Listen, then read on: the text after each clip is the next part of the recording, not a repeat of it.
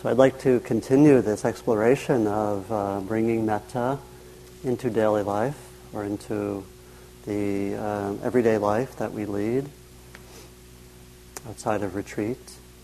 And I'd like to continue many of the themes that Mark suggested and organize my thoughts around first our personal practice, our individual practice, and secondly, the way that we relate to others and the bringing of metta into some of the details of daily life. And third, about bringing metta into our participation in the larger world, into our communities and the larger societies that we live in. So first on individual practice, we've looked a few times at some of the questions, like how do we connect metta and mindfulness, and I hope that we all have a sense of how they interfuse, and how mature metta is very mindful and mature mindfulness is very metta-ish. And so to remember that, but also concretely, some of us may choose to be doing individual metta practice regularly as our major practice. I know when I've done long periods of metta, such as a week or thereabouts, I've often wanted to just do metta every time I sat formally and bring it into my daily life a lot. Often I would do the chanting at night, which sort of brings back that sense of the space and energy. And so many of us might do this. I remember Guy Armstrong said after doing metta, he did only metta for a year and a half.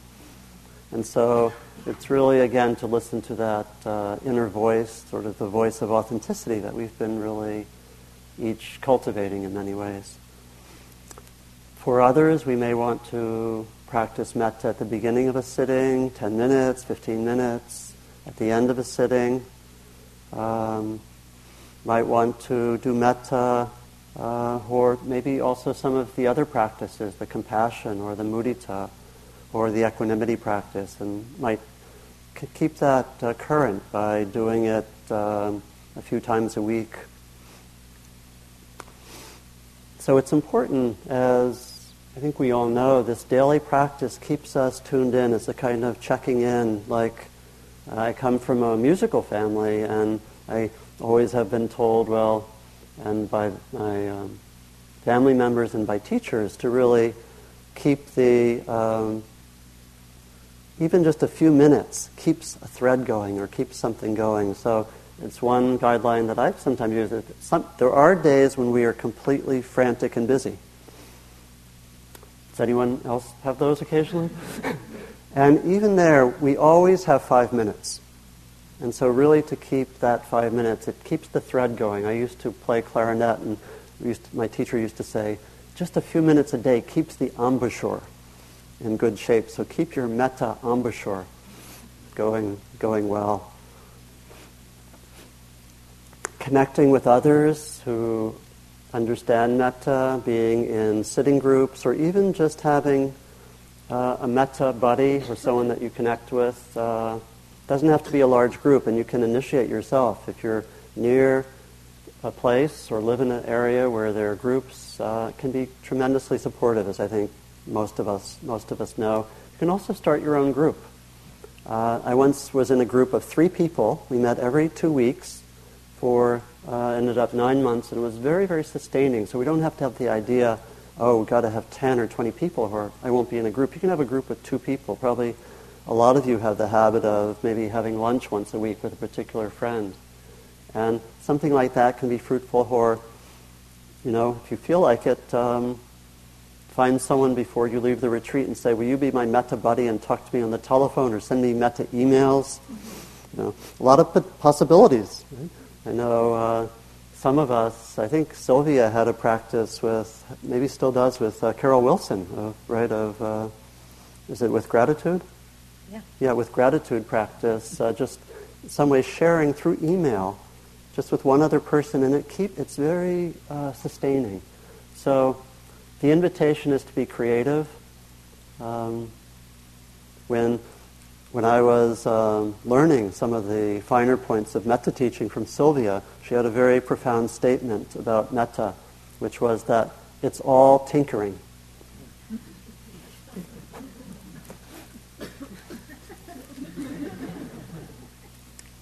This may grow on you.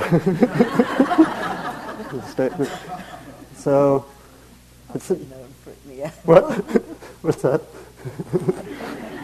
So it's this invitation to really see what works and to adapt, to be creative, to explore.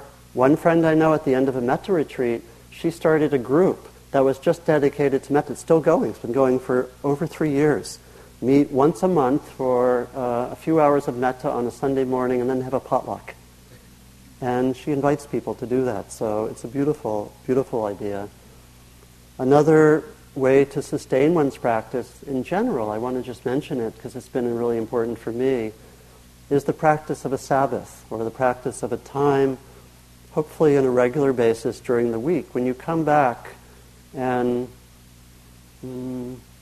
have boundaries around the busyness or the telephones or the email. So for most of the last 25 years, I've done a Sabbath once a week, which has been usually most of a whole day, really just devoted to quiet. It's an old tradition, as we know, both Eastern and Western.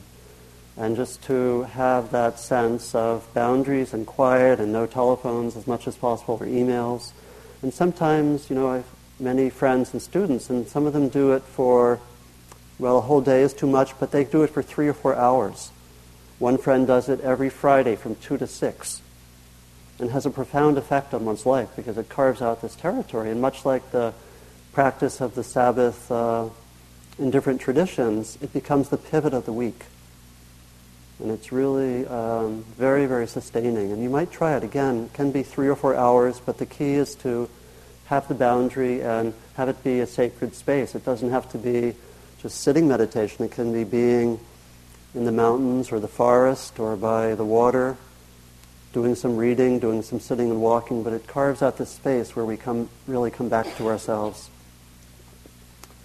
Study is helpful, and there is a list of some books and different materials on the board. It can be very helpful to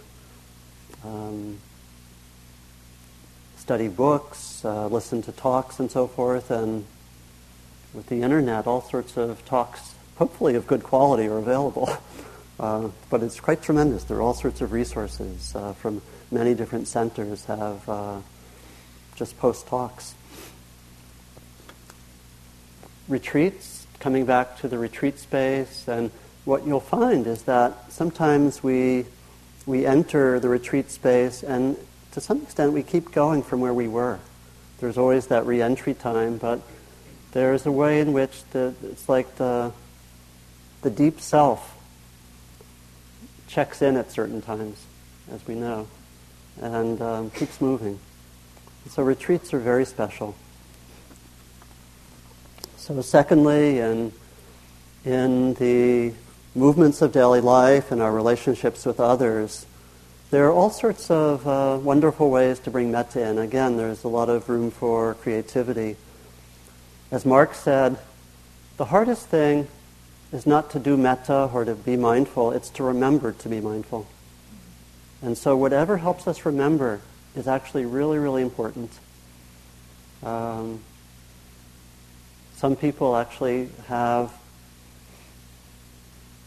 remembrances on their computers or on their dashboards, and there's a humorous aspect to all this, but it's also meaningful because it helps us to remember. Of course, it has to be alive, and we can have something on our computer, and it can become dead after a while. But so whatever brings that aliveness, whatever helps us to remember, artwork, emails to friends, and so forth. Some of the groups I'm in that I lead, people send emails to each other reminding themselves of what we're looking at in a given week or two. And it's a very, very wonderful way just to remember. We can also work especially with intentions. Mark also talked quite a bit about intentions, and we've emphasized the way in which metta really is an intention practice. It's inclining ourselves towards the open heart, not demanding the open heart, but inclining ourselves in that direction, setting the intention. And you may have found when we did the talking in dyads, and we asked you just to take 30 seconds or a minute to set an intention, you might have found that a powerful way to work. It's something that I often do at meetings. I just set my intention. Just take 30 seconds or a minute and say, how do I want to be? And I may forget it 5 minutes later, but the intention, sometimes 10 minutes later I remember it. And so setting of intention is very, very crucial. We can set intentions in a variety of ways. I often go to meetings. Meetings seem to bring out the need for practice quite often. If I had to tell a lot of my metta and daily life stories, many of them would be organized around meetings. And just a short or small technique that I use is to write down on a sheet of paper my intention for the meeting and to have it in front of me. Not in huge print, it's not, not ostentatious and so forth. But it helps because it's pretty hard. I'm just sitting there and right in front of me are these words, like heart, truthful, or stay in your body, or something like that. And that can be tremendous help. I also actually have words near my telephone. You can use a modification of the technique that Thich Nhat Hanh uses, which is to use the telephone as a time to come back to mindfulness. So you can use the telephone when it rings. You go, may I be happy? May I be peaceful? Hello? And you can do that. It's actually, or use red lights rather than, say, when is the light going to change or whatever. Just use red lights or use these natural opportunities in daily life, waiting for public transportation or whatever. Use it as a moment for mindfulness to come back. I'll tell you a little story about another use of metta that I developed, not originally with a clear intention, but 2 years ago, as I mentioned, I did a long period of metta, about 5 weeks of metta. And right at the end of that time, a few days before I had to leave the retreat, I had some responsibilities to take care of in the outer world. What that meant is that I had to check my email. And so, after 4.5 weeks of metta, I downloaded 400 emails. Thank you for your compassion.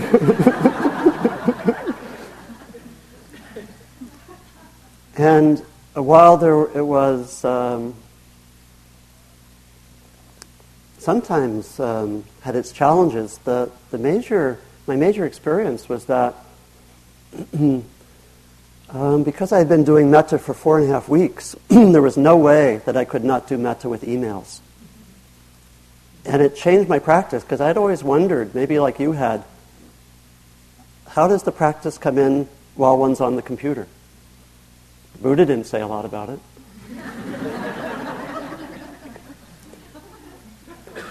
Is it just that we go into this purely mental virtual realm when we are on the computer? Is there a way to stay in one's body and be on the computer? Because it's not easy, right? It's like it gets kind of drawn in. And so what I found that I was doing was that a practice started emerging. I think one that in some ways I had been following before, but what I found was that with every email, before sending it, I went through my 4 phrases. I did an internal metta practice, and then somewhere in the body of the message, I tried to express metta. It might be like, I hope this finds you well, or something like this, or I hope that your spirits are good, or something like this. And with people who I write to a lot, I kind of vary it so it doesn't get too old, or they don't just, oh, there's Donald doing his big, whatever. But I found that it's actually stayed. It's been over 2 years, I think, maybe 2 years. And it's really stayed as a practice. Every email, I find I want to do that. It's a way to connect. It slows me down some, which is a big thing. Brings me to my body. And it's just this beautiful practice that just has emerged. And I've talked about it with some of my groups and friends. And now I get a lot of emails that start with saying, I hope you're well. And people sending it to me. And it's really hard now with email, which often is such a impulsive medium. It's impossible to really be mean in an email. Not that I was that mean before, but there's something that has shifted. It's just, metta practice is really important. I'm on the email, so I can do that. Another beautiful way to work with metta is when there's some distress or when there's some difficulty. It's, of course, a time when our practice is called for. And it's often the time when our practice flees, when we're in distress. It's actually when our practice is most necessary. And sometimes our minds may be busy and we may be thinking, I sit and I'm just all over the place. It's not doing me any good. And so paradoxically, when we most need it, we often stop practicing or practice less, which is, I think there's a misunderstanding there, actually. You'll find it's really good to, even if the mind is really busy, it's really good to just keep coming back. It actually has a big effect, but we don't always know what it is. And so, in moments of distress, just to invite that spirit of metta, to go right to the metta sometimes. Something really difficult happens. It's like holding ourselves. And I think generally speaking, when there's distress, sometimes mindfulness is really helpful because we want to say, okay, what's happening? What's really going on? And that's really, really valuable, important. And sometimes we just feel really unbalanced. We can't quite be mindful. And metta is really important there.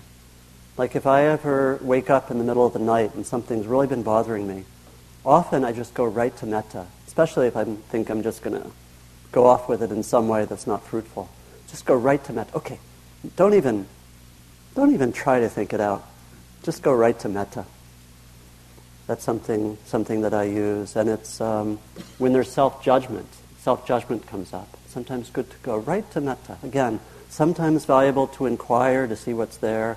Sometimes valuable to work with metta. It's like we have these two broad tools, which are really our resources that sustain us in many ways.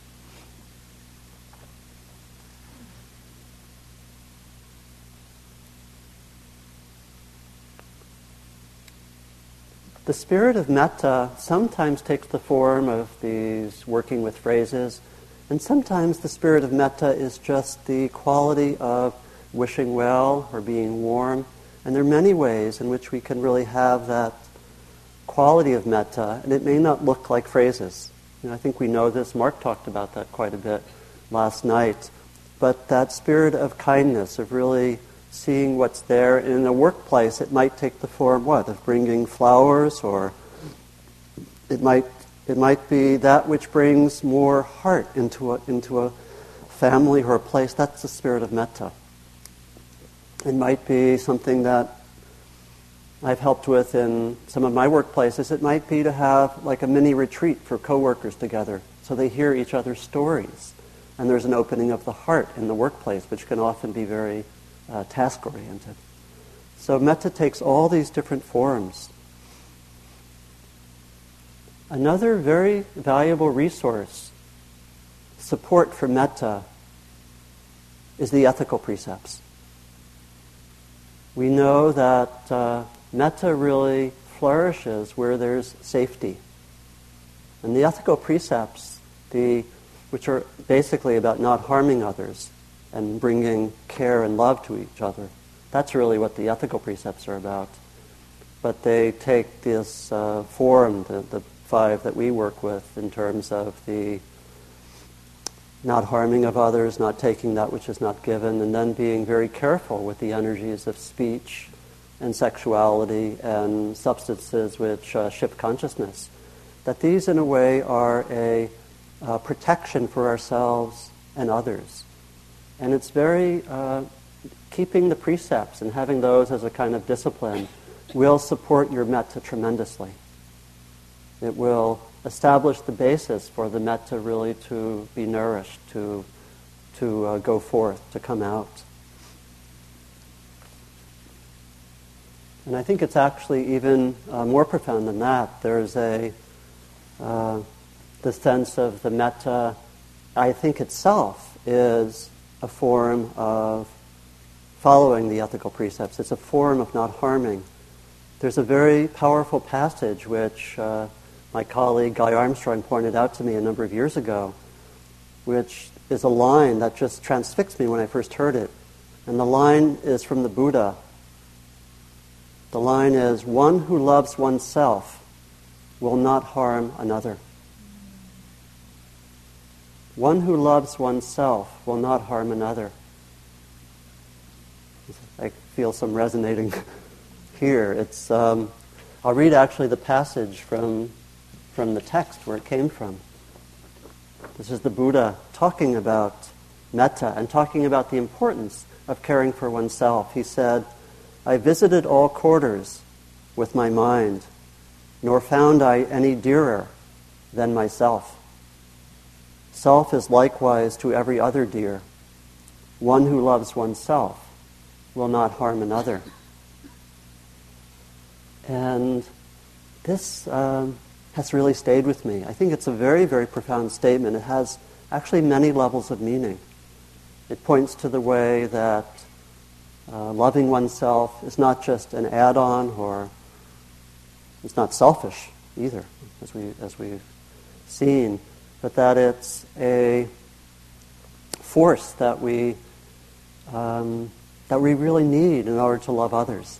So self-love is necessary for loving others. If we don't love ourselves and know ourselves well, we'll tend to project out into the world. We'll tend to see that which we don't like in ourselves and tend to find it in others. Carl Jung once said that which we don't know in ourselves, we tend to project outward into the world where we encounter it as demonic. That goes for governments as well. It's true. It's a powerful one, isn't it? This is what Thomas Merton once said. "It is not only our hatred of others that is dangerous, but also and above all, our hatred of ourselves. Particularly that hatred of ourselves which is too deep and too powerful to be consciously faced." It's what we're uncovering in the metta. "For it is this which makes us see our own evil in others and unable to see it in ourselves." So metta addresses that. The Zen teacher and psychologist John Tarrant said, "When we know and have gone through our own darkness, we don't make others carry it for us."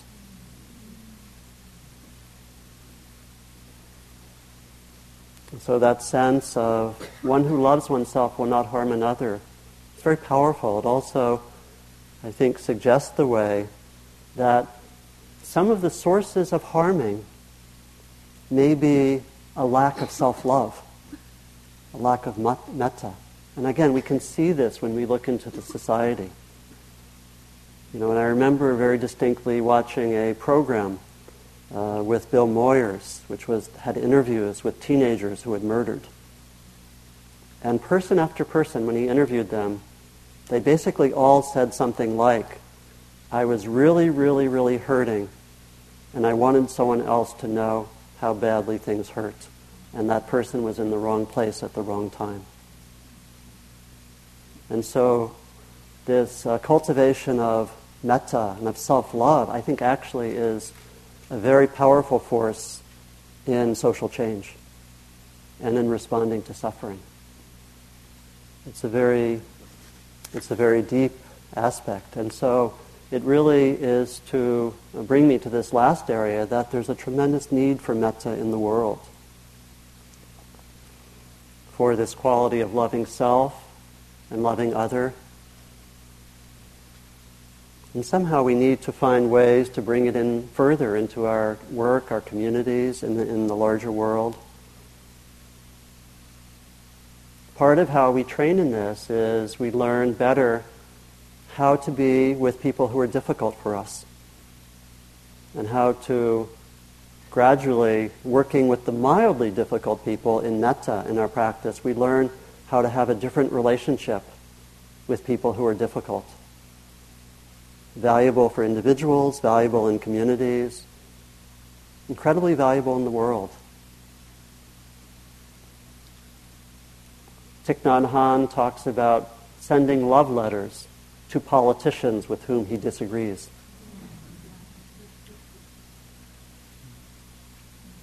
There's a beautiful story that I heard from my mother a little while ago, which I want to share with you, which is a story about a woman named Shirley Chisholm, who died, I think, about a year ago.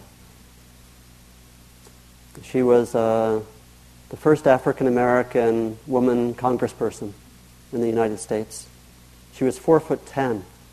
And I actually met her several times because when I was in college, I actually worked in the U.S. Congress, previous incarnation. And she represented a district in Brooklyn. And some of you may know or remember that in 1972, she ran for president. She was the first woman to run for president. And one of her opponents in that election was George Wallace, the arch segregationist from Alabama. And during the election campaign, there was an assassination attempt on Wallace. He was shot, and he eventually was paralyzed for the rest of his life.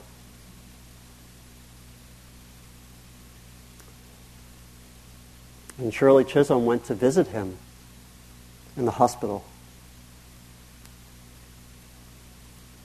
And when he saw her, he said to her, "Your people aren't going to like that you're here, will they?" And her response was, "I wouldn't want this to happen to anyone." So that's metta, isn't it? It's a powerful metta. And the story actually continues because, as many of you know, George Wallace shifted in his views, and I think within a short time, but certainly within 10 years or 15 years of that, he had repudiated his past. And he actually was a spokesperson for reconciliation. And about a year, or actually maybe it was less than a year, maybe a year or two after that the assassination attempt, Shirley Chisholm was bringing a bill forth in the Congress for a raise in the minimum wage. And she talked to George Wallace, and he gathered the support of a lot of Southern politicians, and the bill passed. So there's something very powerful that happened, and that was just a very simple metta, responding. Very, very amazing. So the world really needs this metta. Our lives need the metta. And it's really in many ways, our work to ground ourselves, to stay in our own field of metta, to take care of ourselves, not to take on too much in the world, to keep that balanced, really. I think metta is a lot about this way that we start with ourselves and then we open up and move out into the world. And it requires the staying at home, the staying with our bodies, to staying and taking care of ourselves, and then gradually moving out into the world. So I want to just close with two actually short poems that really are about this, this need to bring the metta from ourselves out into the world. And the first is from Dina Metzger. It's very short. It's about the need in the world. There are those who are trying to set fire to the world. We are in danger. There is time only to work slowly. There is no time not to love. There are those who are trying to set fire to the world. We are in danger. There is time only to work slowly. There is no time not to love. And then the last is from Rilke, the German poet Rilke, whom many of us love. And this is a complete metta poem. It's the poem about moving out from ourself in what Rilke calls widening circles. So here it is. I live my life in widening circles that reach out across the world. I may not complete this last one, but I give myself to it. I circle around God, around the primordial tower.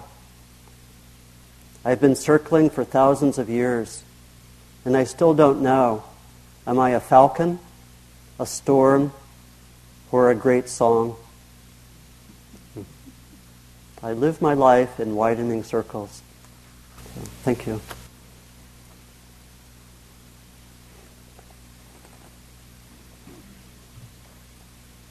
We might just sit for a minute or two.